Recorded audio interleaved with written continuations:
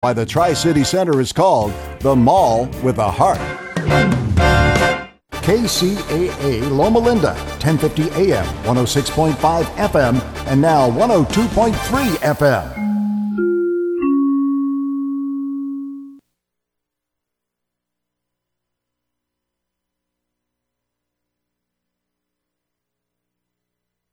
Welcome to the Cowboy Entrepreneur Show, created and hosted by Scott Knudsen, to explore the crossroads of horses and the business world.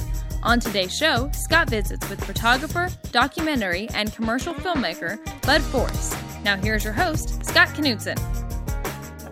Hello, everyone. Welcome to the Cowboy Entrepreneur Show. I'm your host, Scott Knudsen. Thank you so much for joining us. Whether you're listening to us on the radio station KCAA, the NBC affiliate out in California, or watching our podcast on one of our many platforms, we appreciate it.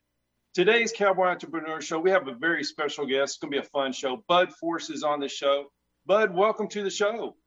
Thanks, Scott. Appreciate it. Glad to be here. So Bud is a commercial filmmaker. He's a photographer, and he's lived an incredible life. So I can't wait for him to share his knowledge and some of his stories. So, Bud, where were you born? I was born in Fort Worth, Texas. Awesome. Awesome. But you were raised in Nevada, I think I read. Yes, sir. My dad was in the military, so we traveled around quite a bit. Left Texas when I was a baby, and we moved to Guam. My dad flew B-52s, lived in Guam for a few years, and then we moved to around Lake Tahoe, California, in the Truckee area. And I grew up in the Sierra Nevada mountains until I was 14, and we moved back to Texas, to Weatherford, Texas. Very cool. So what was it like growing up in Nevada in the mountains? Man, it was pretty neat. We backed up to the Truckee River. We were about 30 feet from the Truckee River, and on the other side of the river was just national forest and BLM land. So, oh man, what a place to grow up in. It was amazing. I had a dog out there, a Labrador, and we would just go out in those hills and those mountains and spend all day. So it was a really neat way to grow up, and something I wouldn't trade for the world. Oh man, and Truckee is a pretty neat community as well. It's really touristy, but it's a neat community. Well, it sure is. It's changed a lot since I lived there back in, I think we moved in 1993, and I went back a few years ago, and yeah, it's pretty touristy now. Yeah, that's cool, man. So growing up in Texas, when you came back in your late teenage years, what was the transition like going, from the Nevada and the mountains to back to Texas? Well, it was definitely a huge change. When I lived in Nevada, I was skiing a lot. I was actually on a youth race team, and so I was really busy with all of that. But I wanted to move to Texas. That's where my grandparents were, and I had this idea of Texas in my mind. That was a bit romantic. So we came back. My parents bought 50 acres. They got some horses and cattle, and we moved right in the middle of kind of ranch land or cutting horse land there between Weatherford and Granbury. And it really spurred my love of agriculture and ranching. Oh, wow. That's great horse country. A lot of great trainers up there. Cattle country too, but lots of good cutting horses. Mm-hmm. Absolutely. So did you stay with cutting horses, or did you go into a different discipline? Really, when I was growing up, I was riding recreationally just there at my parents' place. I started working for some local area ranchers, and then I started working for some cutting horse places whenever I was 16, 17 years old, and kind of hopped around loping horses at different cutting horse ranches until, really through college. Well, what a great foundation, though. I think that's so important, just not to jump, but to go from one trainer to another trainer, ride different horses and get that foundation, find out which way you want to go. And you can always learn from them. Well, absolutely. Yeah. I learned a little bit here and there from everybody. So that's awesome. So you went into rodeo. Yeah. Which is cool. Yeah. About the same time when I was, I think 16 years old, 15 years old, I started riding steers. And then that went into bulls around 15, 16. And then I rode until I was about 20, rode bulls until I was about 20. So what was that like, telling the parents, hey, I think I want to start riding bulls, or at least start on steers and go up to bulls? They weren't super supportive. Yeah. Yeah. And I've seen a lot of parents who are super supportive of their kids riding bulls. Of course, I only have one daughter. I don't think she's going to be riding bulls, but if I had some boys and they were wanting to ride bulls, it'd be a hard thing probably for me to get behind as well. So. Yeah, I understand, man. We've been there, and I have one daughter as well, and I don't, even the young colts I don't want her to ride. So I understand the parents' view on that for sure. For sure. So what made you stop riding bulls? I had a bad wreck in Morgan Mill. Yeah, it was a summertime deal, kind of a 3-part buckle series. It was in between rodeos, and I went to a practice pen there in Morgan Mill and got on a relatively easy bull, but I got hung up. And to make a long story short, I got stomped pretty bad, and they life flighted me to Harris Hospital, and I spent about 6 months in a wheelchair before I was back on my feet, and about a full year recovering, and that pretty much ended my rodeo career. Gotcha. So I guess for people watching this or listening to it on KCAA, for somebody that's been in a wreck, whether it's a bull ride or whether it's car or whatever, horse wreck, and you're sitting in that wheelchair, what fueled you to get out of the chair to start your amazing career in a different direction? Yeah, there was no real choice. I mean, it was certainly challenging. Yeah. I mean, it was definitely a challenging time. I really didn't know the direction I was going to head afterward, because I just, that was the path I was on, or that I thought I was on. And so when that happened, it took me a few years to figure out, okay, well, here's what I think I'm going to do next. I was going to Weatherford College when I got hurt, and I ended up going back to school. I took some time off and went to work, kind of hopped around at some different jobs, and then went back to school at Weatherford, finished up there, and then went to Texas A&M University and majored in journalism because I thought, well, I'll be a writer, and I'd always enjoyed writing. And so, I kind of followed that career trajectory for a while, which eventually derived into photography and filmmaking down the road. Amazing. So why did you choose A&M? My grandfather had gone to A&M. He played on the 39 national championship football team, the only year that A&M has won the national championship so far. And so I kind of grew up with this, idea of Texas A&M as being the best university. My dad was a big fan of A&M. My whole family was. And so when it was time to choose a 4-year university, that's where I ended up going. Very cool. So for the kids out there, or not even kids, just anyone wanting to go back to school with journalism or to write, what's some advice you can give them? Why did you pick it? I know you said you like to write, but journalism, you're going from a wheelchair and riding bulls, and you're like, man, I want to become a writer. I've always liked it. And then you jumped to journalism. How did you do that? Or how did you say, I'm going to commit to that?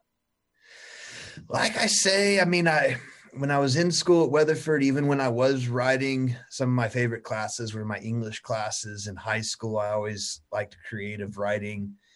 And going into A&M, in fact, my original degree was agriculture journalism. They had a program there that was that cool. Specific.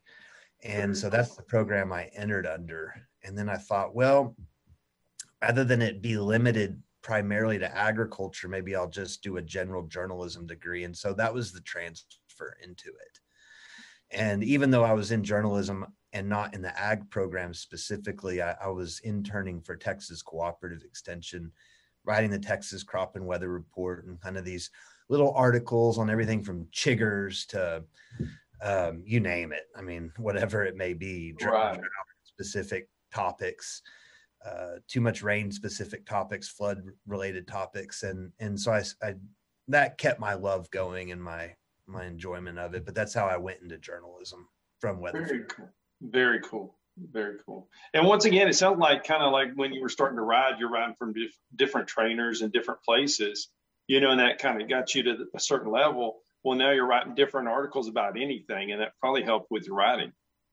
Sure. No, I really enjoyed my internship there, and it helped shape me, as far as moving forward. No doubt about it.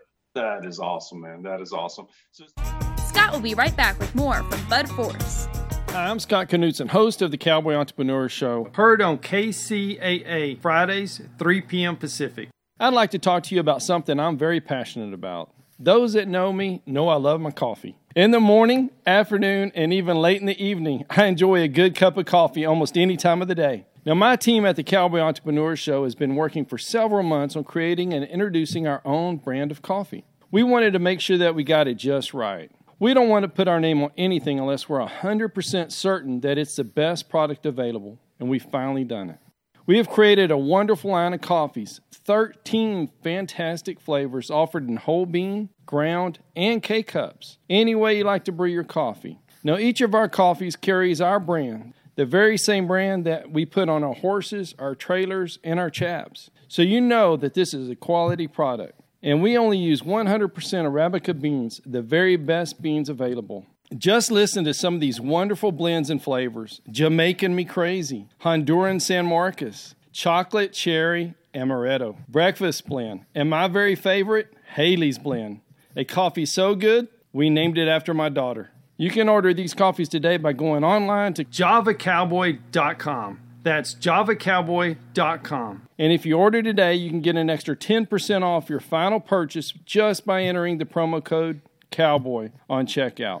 Remember, that's promo code COWBOY for an extra 10% off. Just go to javacowboy.com to order your coffee today. Something really cool I read about, and I hope you expand on it, is the Texas Task Force One. And I haven't heard of this before, and I was really interested if you could share that with the audience. What that experience was like. I mean, I couldn't imagine. Yeah, it was interesting. So when I graduated from A&M, I went to work for Texas Task Force One, which is one of 28 federal urban search and rescue teams under the Department of Homeland Security. Texas has 2 teams. Most states have one. Of course, not every state. Like I said, there's only 28 teams. But I joined Texas Task Force One. And the way I would describe the team is, to a layperson, is whenever you watch the news and you see a big natural disaster or a man-made disaster, the most recent one that comes to mind, of course, would be the hurricanes, but also the building collapse in Miami-Dade. When you see the white helmets out there working, usually in blue or gray uniforms, those are the federal task forces. And so that's what Texas Task Force One was. And so I joined that team, went to years of training, and began deploying with the team. My first deployment was Hurricane Katrina in New Orleans. What a first call, you know? Yeah. Going to New Orleans. Yeah, no doubt about it. Goodness. You're trading one adrenaline rush from riding bulls to another. I mean, just to go in and help people. What was it like when you put your foot down the first time in New Orleans for Hurricane Katrina? It was absolutely surreal. You know, the entire city was without electricity. There was devastation, of course, everywhere. You couldn't drive anywhere, so we were in Zodiac boats. Can you explain what that is? What's a Zodiac boat? Like those black rafts you see on the Navy SEAL commercials. Okay. Like those are Zodiacs. Okay.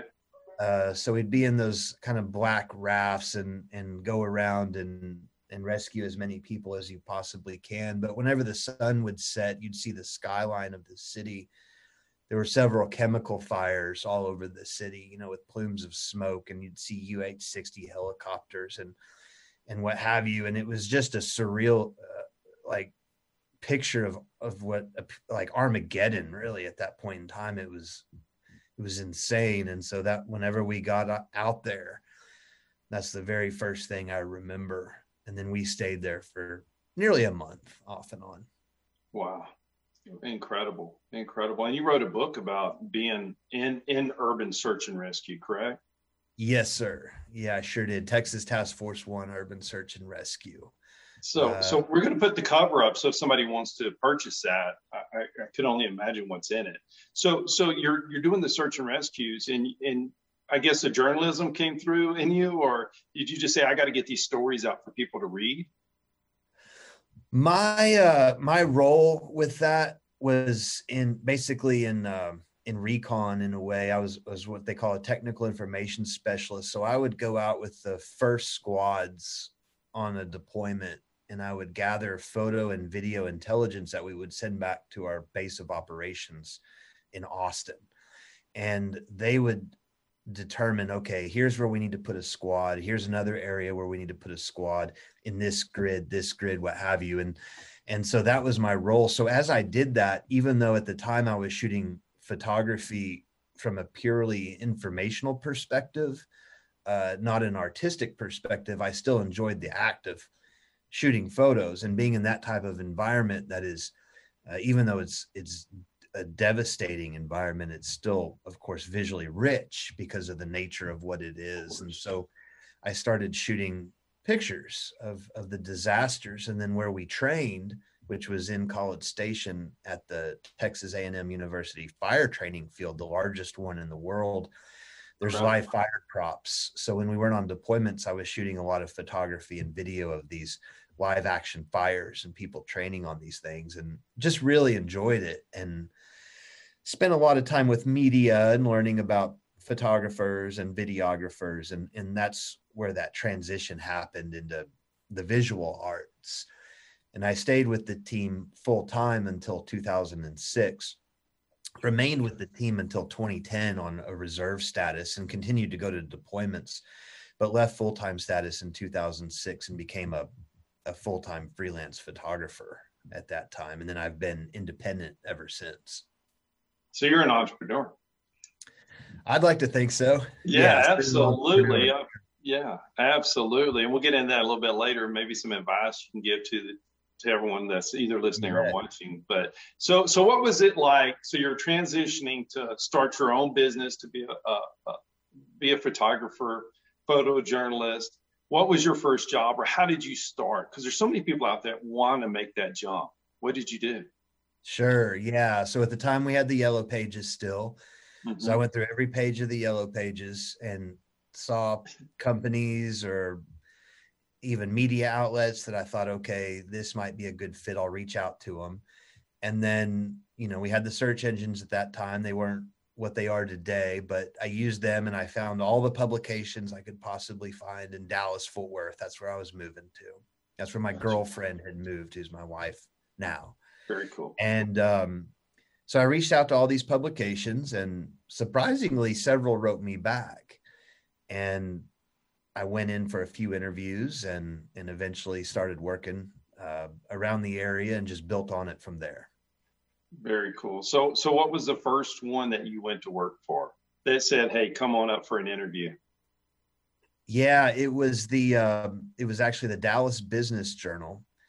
And we had an interview scheduled.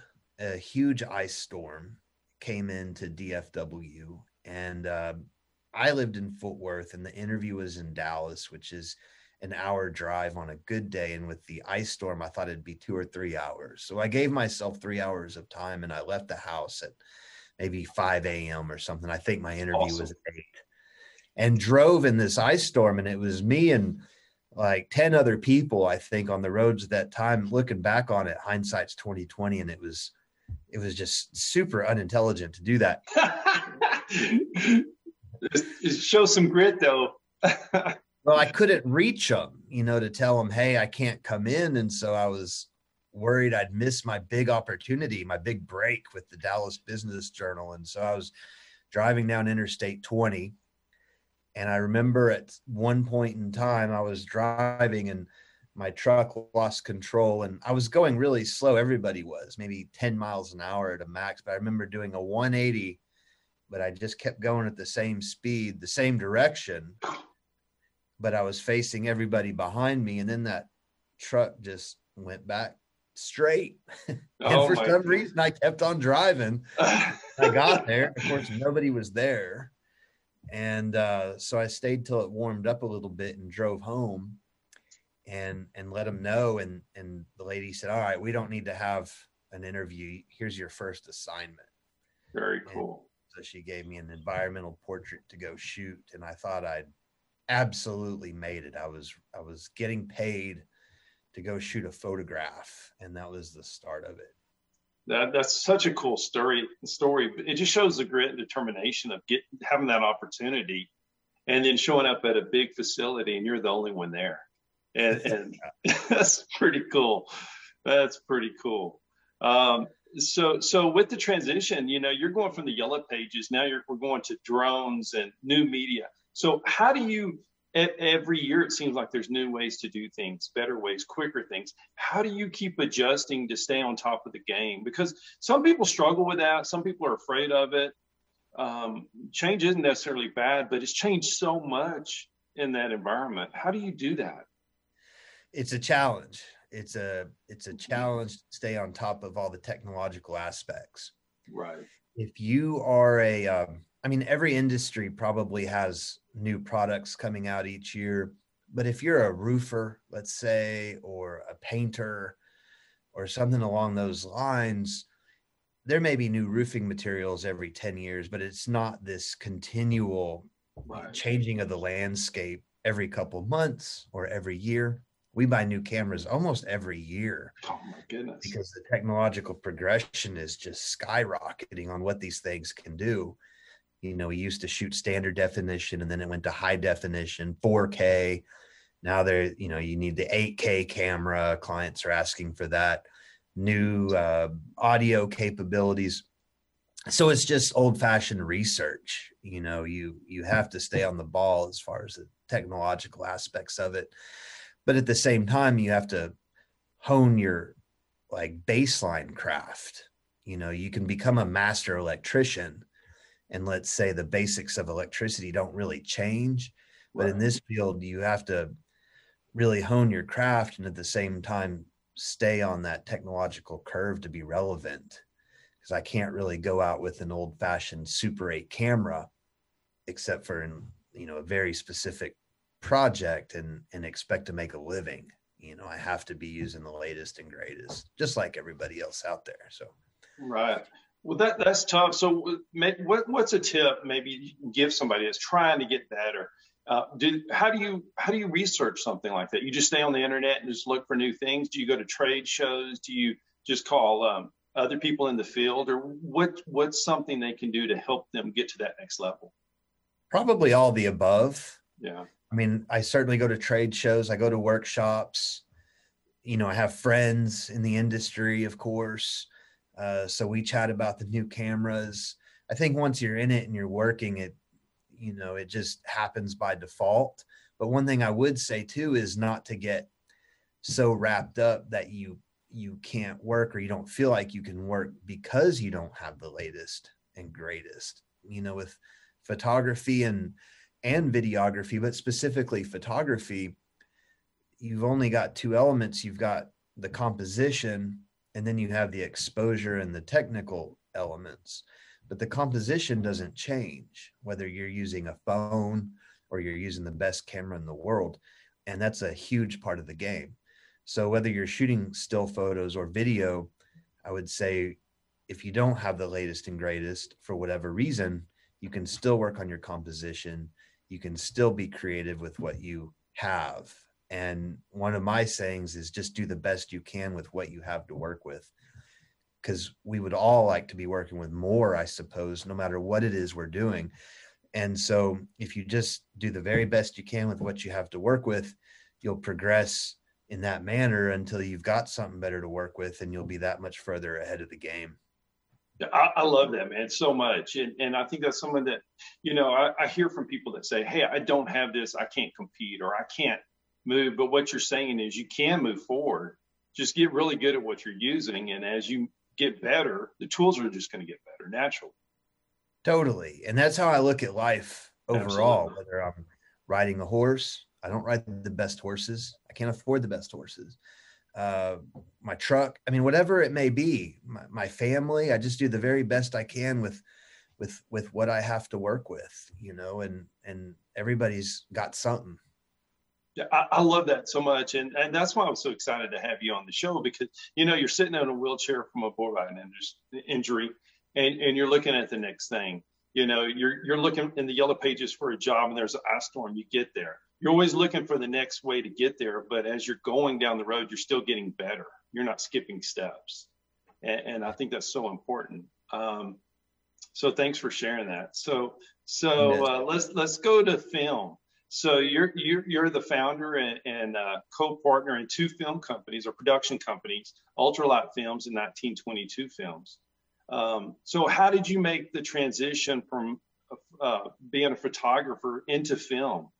Did you just wake up, or is it something you've always wanted to do? No, it's not something I always wanted to do. The same with still photography too. Mm-hmm. I remember when I was in Weatherford College before I got hurt, I went into a computer literacy class that was a required class.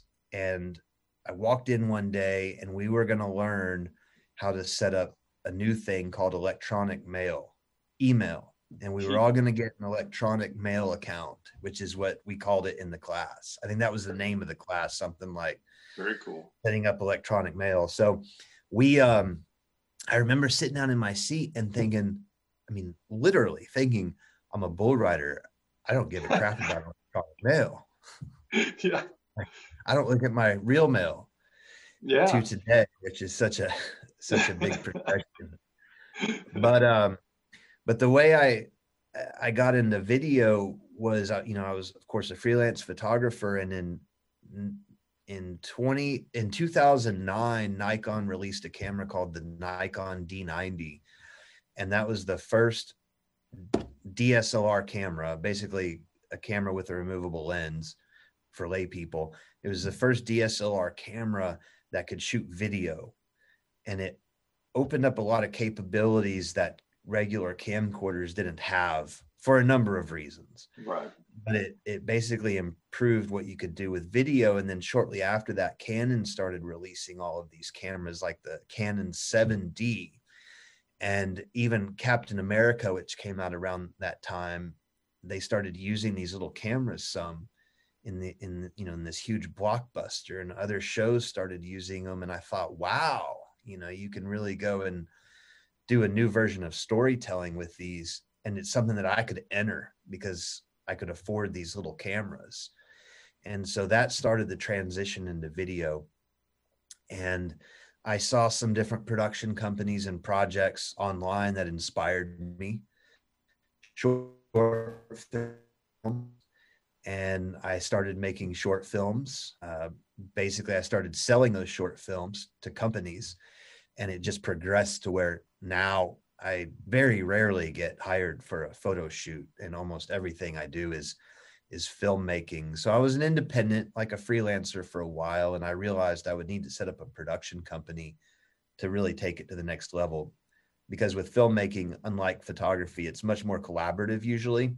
You can certainly go and make a short film on your own, but if you have a team of specialists, it makes it that much better. If you have dedicated editors, musicians, sound designers, everything that goes into a film. And so I started Ultralight Films as a production company, and we built that business. And then 1922 Films was born from the fact that we wanted to make a movie, and for a movie, you usually create a dedicated production company for that movie, because a movie in essence is its own business. It's a micro business, or like a flashbang business. You create this widget and you put it out there into the world. So we created 1922 Films for a movie. Very cool. Very cool. So we met in Dillon, Montana.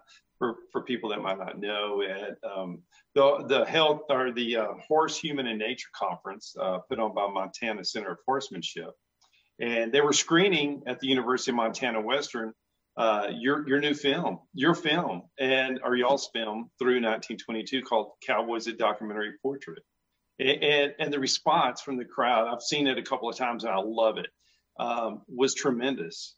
And it's raw, and it shows you the different seasons, and it's just so beautiful. So when you created your new production company, did you know this was going to be the film? Yes. So the idea for the film came before the production company, for sure. Okay. Growing up around the cowboy lifestyle, growing up working on ranches, having rodeoed, been in that culture for several years. I just hadn't really seen a documentary I thought was authentic to the working cowboy. Mm-hmm. And also something that was created that might be viewable by the widespread public. You know, there's a couple super hyper authentic docs out there about cowboys, but they're more by cowboys for cowboys, more of home video type movies. Right. And so we wanted to create something super cinematic and talked to my wife about it. She was really supportive. That day it became real in my mind. The film was going to happen. Made that decision. Nothing was going to stop it aside from major catastrophe. And shortly after that, I met John Langmore, who's a cowboy photographer, has an amazing book called Open Range. Okay. I'd taken out an office next to him and we hit it off. And when I met him, I realized he's this cowboy photographer, told him the project I was working on. Well, his book, he'd been working on the 4 previous years. And he'd spent time out west in Nevada and Oregon and a few other places and had developed relationships with different ranches. And I said, well, hey, why don't we partner up on this project I'm working on? And maybe you can open up the doors to some of those ranches. And he came on board, and a lady named Felicitas Funke, she came on board shortly after that as our creative producer. And we basically went to town, or we went to the range and got started. And we filmed for the next 2 years and created the movie. It's absolutely beautiful. And it's so real. Thank you for listening to the Cowboy Entrepreneur Show. Scott will be right back with Bud Force. For more information on Scott Knudsen, the Cowboy Entrepreneur, visit us online at cowboyentrepreneur.com. Hello, I'm Scott Knudsen, host of the Cowboy Entrepreneur Show. I want to tell you about a product I've tried and I love, and I feel the Cowboy Entrepreneur audience will as well. It's Rebellious Infusions. Rebellious Infusions, there are little packets of flavor. And you know, it gets hot in South Texas, over 100 degrees every day.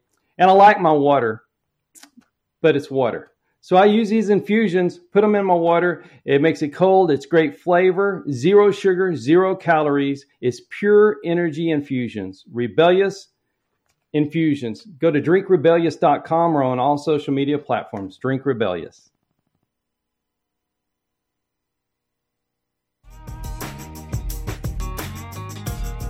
So when you did the film, so you get your partners, you know you're going to make this film. You start your production company. So do you kind of have it written what you're going to do, or the scenes or the seasons? I'm going to be at this ranch, or how do you, for someone like me, or maybe someone listening or watching, what's the next steps? Well, when you're making a documentary film that's not backed by a studio, or any film that's not backed by a studio, the number one step is to figure out how to pay for it, because it costs money. So you have to get funding, and that's funding and distribution. Funding's at the beginning, distribution's at the end, and they're the 2 hardest parts. Making the film in the middle is kind of the easiest part. I mean, it certainly wasn't quite as challenging. So it's your passion. It's your passion. So that's the fun part. Yeah. We had relationships with the ranch. Most of the ranches prior, like I say, John had some relationships out west. Faley had some relationships on Singleton ranches and a few others.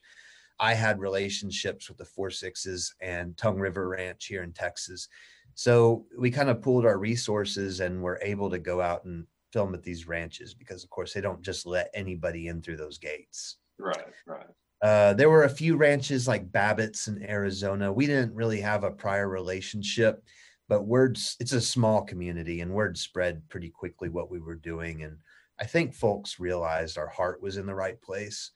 And so folks like Babbitt's, they let us on the ranch willingly and were super supportive and helped us reach our goals in making the film. That's wonderful. And we have the trailer that we're going to put that in the show for sure, so everybody can see the trailer and get excited. So when they want to watch the film, and I think everybody should, what's the best way for people to watch the film? Well, it's available on multiple platforms, Amazon, iTunes, Apple TV, and others. So you can either go to the platforms themselves and search for it, or you can go to thecowboymovie.com and get direct links to those platforms. And also if you wanted to buy a Blu-ray or a DVD, you can do that off of the website, thecowboymovie.com. Very cool. Very cool. So what surprised you? 'Cause growing up in the industry and around cowboys, what surprised you, like going into the film thinking, we're going to do this ranch and this is what I'm going to see, and maybe it wasn't that way? Was there any surprises for you? Really, the biggest surprise for me was up in buckaroo culture. So in the cowboy world, in the working cowboy world, and that's all this film is about, by the way, is working cowboys, not rodeo athletes, not family ranch cowboys, even though they do the same work just as authentically. This film is about ranches that run full crews of horseback cowboys, and the ranches themselves are massive. Some of the largest cattle operations really in the world. The smallest ranch we shot on was 187,000 acres, and the largest was 1.1 million acres. But within the working cowboy world, you have two different cultures, cow punchers and buckaroos. And there's a number of differences between those cultures, geographical, stylistically, utilitarian, and how they work their cattle. But your cow punchers are from Texas, generally, in New Mexico, Arizona. Your buckaroos are going to be more northern Nevada, Oregon, Idaho. Montana is a mixture of both, but like I say, they dress different. Buckaroos, one of the most signifying differences you would see right off the bat is they wear flat brimmed hats. Usually, they wear chinks instead of chaps or leggings. Down here, our hats are curved, a little bit different stylistically. When they're branding in buckaroo country, they usually head and heel. Down here, we just heel our calves and drag them to the fire. So there's differences as far as that goes. But I had never spent any time whatsoever on a buckaroo ranch, like a northern Nevada Great Basin buckaroo ranch. I had not stepped foot on. And so my first ranch I went to was the YP. So going there and seeing real life buckaroos, so to speak, in their natural environment was incredible for me. So awesome. So awesome. You got to experience that. So in the film, there's so many real moments that I don't know how you could even plan the timing of it, the birth of a cow and just different things like that. How did you structure it so you could get all these incredible moments? You can write a doc as much as you want, but it's real life. So Absolutely. It's going to deviate to some extent. You're either going to have happy or unhappy accidents that occur while you're filming. Hopefully they lend more into your story, but you do the best you can to convey this idea that you want to portray. And so we had an idea of what we wanted to show. I mean, cowboying doesn't really change from year to year. The life cycle of a ranch begins in the spring with the birth of calves or calving, and then it goes to the fall whenever you're shipping, and then in the summer and the winter is kind of varied work that depends on where you're located. But in the winter, you're usually going to be feeding, and in the summer, moving bulls or fixing fence or what have you. And so we had this idea of what we wanted to show as far as the work and the life cycle of the cowboy, but we also wanted to get into the personal stories of the cowboys themselves and their families. We didn't know as much of what stories were going to be conveyed because those would bloom in the interviews. So we identified the cowboys we would want to work with, the ranches we would want to work with, at what times in the year. So maybe we would want to show summer times in the heat of Arizona, but show winters in the blizzards of Montana. So that's how we scheduled everything. And then we would go out and literally document. We didn't stage. There's not a single scene in the movie that's staged outside of the interviews. And so we would go during a blizzard, for instance, and we would just film what was happening. And that was it. And that's how we did it. So cool. So I know on the ranches and being a cowboy, it's life or death. It's a serious business, and injuries happen.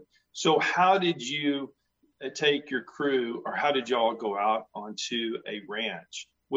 because, probably the smaller the footprint, the better. Absolutely. And we definitely wanted to have a small footprint. So our crew was never above 3 people, which is... it's amazing seeing the film. You would never think that. Well, appreciate it, Scott. Yeah. Some of our commercial productions are upwards of 30 people.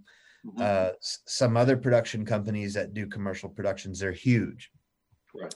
Set of Yellowstone's something like 400 people. Lots of people can go into crews, but for this as a documentary film crew to go in and authentically simply document the culture, we felt like we could only have 3 people. When you show up to these ranches, they want to feed you sometimes. I mean, they kind of take you under their wing, and Right. you don't want to be a bother. They don't want you to slow down the work they're doing. They don't want you to get hurt. But like my co-director, John Langmore, always says, he says, more importantly, they don't want you to get them hurt. It's so absolutely. And so we would show up 3 people, myself, John, who shot all the still photos in the film. And then I would bring a cameraman, one of 2 alternating cameramen, Tito West and Hank Wisrote, 2 supremely talented camera operators. We would bring one of those 2 with us, depending on their schedule. And so we would show up, run all audio, run all the visuals, the drones, everything ourselves. And that was our crew at any given moment. John and I, John grew up cowboying in the summers of his youth. He would go out to different ranches with his dad. Of course, I grew up with my history. And so we both had a sense of livestock and how to operate around livestock. Tito and Hank didn't grow up at all around livestock. So there was a bit of a learning curve there, but they're super cognizant of everything, quick studies, and they learned, okay, and we need to stay back right now, or, we can move forward and all of that. Because if you go in and you mess up a day's work, or a gather, say a 3-hour gather, and they've got 500 head of cattle, and you mess that up somehow, you're probably just going to get kicked off the ranch and not invited back. Right. Absolutely. So what was their takeaway? The Tito and your camera guys, like, if they've never grown up in the industry or seen anything like it, to see what they were able to see firsthand, did it change what they thought? I think it was somewhat life-changing. Hank went on a bunch of our shoots, and he went on a wagon. Tito went on a wagon too, and Very so cool. sleeping in teepees, and something that they didn't even realize existed, and then they're in the midst of it for a week or 10 days. I think that was a huge epiphany as far as, wow, these people are really out here doing this, because you can hear that people do that. You can even kind of know that people do that, or maybe even watch a movie about it. But until you are there, waking up in northern Nevada in the middle of nowhere, and you open up your teepee flap and you smell that sage, and you hear the spurs jingling in the morning and the cattle bawling, and you can't hear anything else, it's a magical moment. Absolutely. And I think it touched both of them. Yeah, it'd be hard not to. Yeah, I just love it. So let's talk drones. So Okay. So some of the scenes in the movie, or all of them, but there was some that were just spectacular. And I believe you were driving the drone, if that's the correct terminology. But I think flying the drone. Flying the drone. So driving it, whatever. It depends. I don't know, but it was incredible. You could definitely tell your horse sense, because you never spooked the herd. You know how itchy they get, especially with cattle and horses. Absolutely, horses, they can tell. And how did you do that as far as with the drone to get the scenes? You have so many different animals. You got the cowboys, you got your crew, you got your cattle, you got your horses, and there's nothing else. So the noise and the shadows and such. It was interesting. And you're right. And I'm glad you bring up the cowboys too. It's funny because depending on the ranch and the service, everybody's on Facebook these days. And so a couple of the early ranches, until I learned what to tell them before I started flying. These cowboy crews trot out, and it's interesting because they'll take pictures with their phones and post them on Facebook and say, we're doing it like we did in 1880 or whatever, but they're posting it on Facebook. So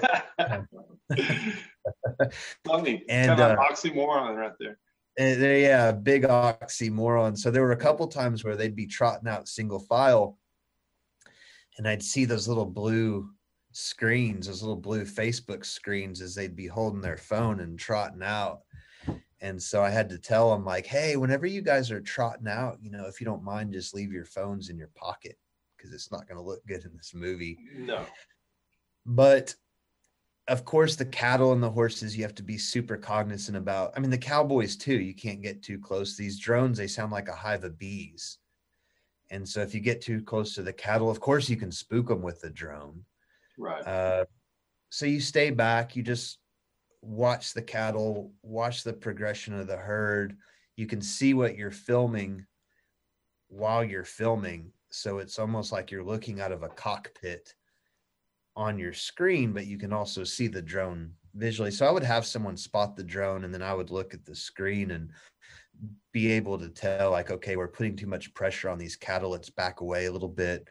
If I ever saw a cowboy look back at it, of course I would pull back. And then the horses, I would always watch their ears. And as soon as their ears would they're little radars. So as soon as they would flip back, I would know, okay, here's too close. And some of the scenes looked so dramatic. There's a scene in the film where it's, I don't know, maybe 500 head of black Angus cattle going towards a storm with mountains in the background. And that was the first, what I thought was really beautiful scene I'd gotten with the drone, and the stars all aligned with the storm and everything else. And I remember my thumbs started shaking because I didn't want to mess it up in any way. And it made the final cut of the film. But that's basically how I would run the drone and try to keep from spooking the animals. But it's interesting. It depends on the animal too. Horses are horses. Some are going to be spooked easier than others. I did have a job a few years ago in Ireland where I'd gotten hired to go all over Ireland and fly and film. And sheep, they're scared to death of drones. There's no getting around it. I mean, you have a drone within half a mile of a sheep, and they think it's poor horsemen coming out of the sky to take them away. I mean, they are deathly afraid of drones. I had no idea. No idea. There's some fun fact for you right there. Yeah. For sure. So when you're doing it, and what's it like when you're eating at the chuck wagon, or you're in the tents, or you're before you go in the tent talking to the cowboys and you're on the ground? Can you take our audience to what it was like, when the cameras are off, there's no drones? Is it like what people see in the movies, or is it just guys talking around a campfire? I mean, people are people, and cowboys are humans just as much as anybody else. So the conversations are just human conversations, but they primarily revolve around horses. Cowboys talk a lot about their horses, A lot.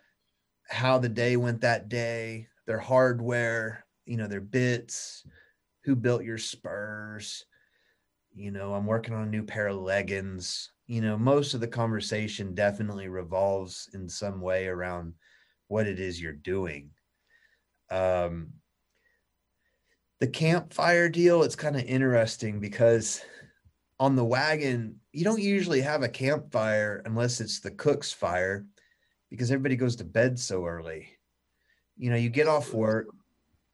You might get off work, cowboys usually start really early. So let's say you wake up at 4 on the wagon. You have breakfast at 5. If you eat at 5, of course, everybody gets there almost an hour early to drink coffee. It's almost like you're late if you're not there an hour early. Absolutely. You get mounted up, you go catch the horses, you get mounted up, and usually right at daybreak, you're trotting out. And however big that pasture is, a couple hours to gather it, let's say, You gather that pasture, you bring them in. If it's a spring wagon, you're usually branding. So then you brand, but hopefully you're finished by lunch. A lot of ranches try to finish by lunch. But if you're not, then you work until early afternoon. You may go out that afternoon and trot more on another horse and gather up another pasture so you can get started early the next day. But generally, you're going to finish between noon and early afternoon. And then after that, the cowboys go and they take care of their personal tasks, shoe their horses, do whatever they need to do. You eat dinner or supper, and then right after supper, pretty much everybody goes to bed. I mean, really before the sun sets, usually, at least in the spring on spring wagons. And so it's not like folks are sitting around a campfire in the evenings necessarily, but in the afternoons, there's that camaraderie. Everyone's sitting around talking, and those conversations, like I say, usually revolve in some form or fashion around the horse, even more so than the cow. Really? Horse. Yeah. I love that. I love that. So do you stay in contact with some of the people you met on the different ranches? Quite a few of them. I mean, the majority of them, really. Very cool. A lot of them have become very close friends. Some of them were friends beforehand. And so, yes, absolutely. So did they see the film? Have they seen the film? Everybody in the movie, as far as I know, has seen the film. So and what was their takeaway? Was it like, wow, that's what we look like? Or were they kind of shocked about what they really do? Overall, it's been a completely positive response. You know, I haven't heard a single cowboy come to us and say anything negative about the film. Only what I would consider to be genuinely positive comments. I think a lot of the folks in the film were touched by it. Mm-hmm. I think we tried to tell the story with a high level of respect, not just for the idea of the American cowboy, but for the individuals in the film itself and their unique stories, depending on who they were. I think everyone, as far as I know, has really enjoyed the film. Oh man, I'll tell you what, it was so fun to see them open up and talk during the interview process, because most of them have been quiet. They don't talk to people, and opening up. Once they opened up, man, it was so much fun to watch them and the pride they took in everything. It was really interesting to see. Well, appreciate it, Scott. And whenever we would show up to these ranches, we were usually there a week to 10 days. Mm-hmm. And we would not always, but oftentimes try to schedule our interviews for the tail end of a trip. So you can get there and get through some of that buffer of, being a new guy on the crew, basically, with a camera and kind of get past all of that and then get to know the guys a little bit. And once they realize you're not from Hollywood and you've seen a cow before and you're not going to jump between them and the cow, I think they have a bit of an appreciation for it. Makes sense. Yeah, makes sense. And they appreciate what you did, and they probably appreciate you telling their story, because there's so many people that don't get to see that life, not even for a day, and they Absolutely. live it, Mm-hmm. So what's next for you, bud? Are you working on another film? I'm working on a 4-part short film series right now for the 4-6s Ranch, one of the ranches in the movie, a legendary big outfit here in Texas. So I'm right in the midst of that and a few other commercial projects. And then we're breaking ground and in the midst of writing a new feature, a narrative feature that we hope to have finished up here in the next few years. These film projects are definitely long-term. Cowboys took 6 years to make. So it's a slow roll. It was worth every day. Might have not felt it during that day, but it sure was. Well, appreciate it, man. Absolutely. So when you're not, doing photography or making films or starting production companies, what do you do in your spare time if you have any? Well, I'm an outdoorsman, I guess. I'm an outdoorsy guy. I have a daughter, and my family and we love to spend time outdoors. I day work on different ranches, some of the ranches in the film. So I spend a lot of time in the spring and the fall anyways, traveling around different ranches. We have a family ranch. My wife's parents have a family ranch out in Brady. So we spend a lot of time out there, outdoors, hunting, fishing. working cattle and that sort of deal. But usually if we have time off, we're outdoors somewhere. Oh, that's awesome, man. That's so awesome. And being with the family makes it even better. So, Yes. so what's one piece of advice you can give somebody listening to us or watching today, as far as being an entrepreneur? I know we've talked a lot about, working through trials and advancing with different cameras, but just where they are, maybe they're driving down the highway in California, they're watching our podcast sitting at home somewhere else. And how do they get started? Well, there's kind of three things. I think whether you're going to go on a road trip or you're going to make a movie, the hardest part is getting out of the driveway. And after that, that's beautiful. Right. Yeah. It's just the hardest part of anything is getting out of the driveway. If you're going on a trip, it's hard to get out of the driveway. If you have kids, if you don't have kids, if you're packing up, whatever it is. But once you're on the road, things generally get smoother. So there's that. But then a term I learned in rescue is semper gumby, always flexible. And I always like that term, like Gumby, the little green guy. Right. Semper gumby, always flexible. You have to be malleable because nothing's going to go exactly your way. And then, like I said earlier, just doing the best you can with what you got to work with. So if you're flexible, you work with what you got, and you're able to get out of the driveway, you can kind of get anything done, I think. Yeah, that's awesome, man. They can achieve their dreams just getting out of the driveway. I don't know any other show and a guest that can go from ranching to Gumby. That's awesome. Right. That's wonderful. Well, Bud, thank you so much for being on the show today. We really appreciate it. Yeah, thank you, Scott. Thanks for having me, man. Absolutely, man. Have a great day. You too. It's a life not everybody has or understand or will ever understand.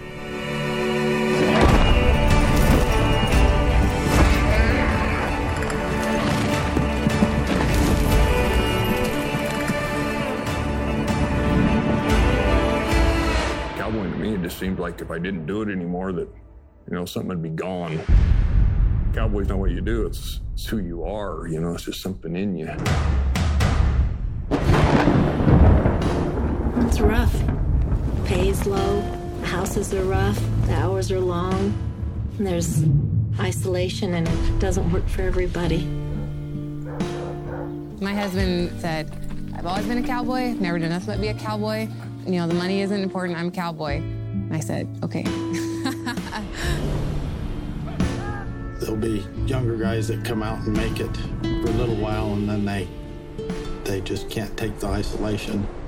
And it don't take long once they get out here to know if they're going to make it or not.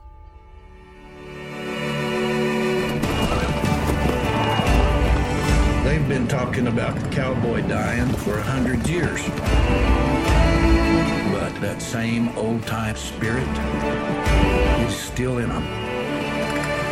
And it always will be.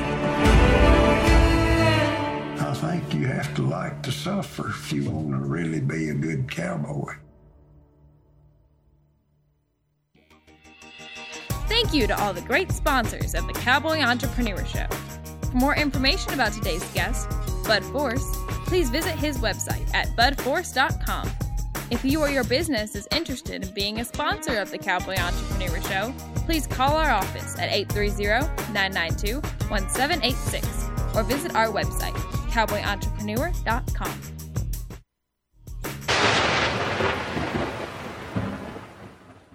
This is KCAA. What does the WeatherBug app tell you? My commute will be a doozy today. Pack my allergy meds. Lightning. Pick up a pizza, not a tennis racket. With more free map layers than any other weather app, WeatherBug tells you more of what you need to know to prepare you for the unpredictable. Discover why over 10 million users choose WeatherBug. Maybe it's a commute to the couch day. Download the WeatherBug app today for free. The staff and families at Tune Time Stereo and Alarm take this special time to recognize and honor the American heroes who have made this country what it is. For those serving in our military to the men and women of our police and fire department, we salute you. This message from Tune Time Stereo and Alarm in Redlands, thanking our troops for their sacrifices, wishing them Godspeed home, and encouraging everyone to hire smart and hire vets. For 24-hour veteran suicide prevention help, call 800-273-8255. KCAA Loma Linda, 1050 AM, 106.5 FM, and now 102.3 FM.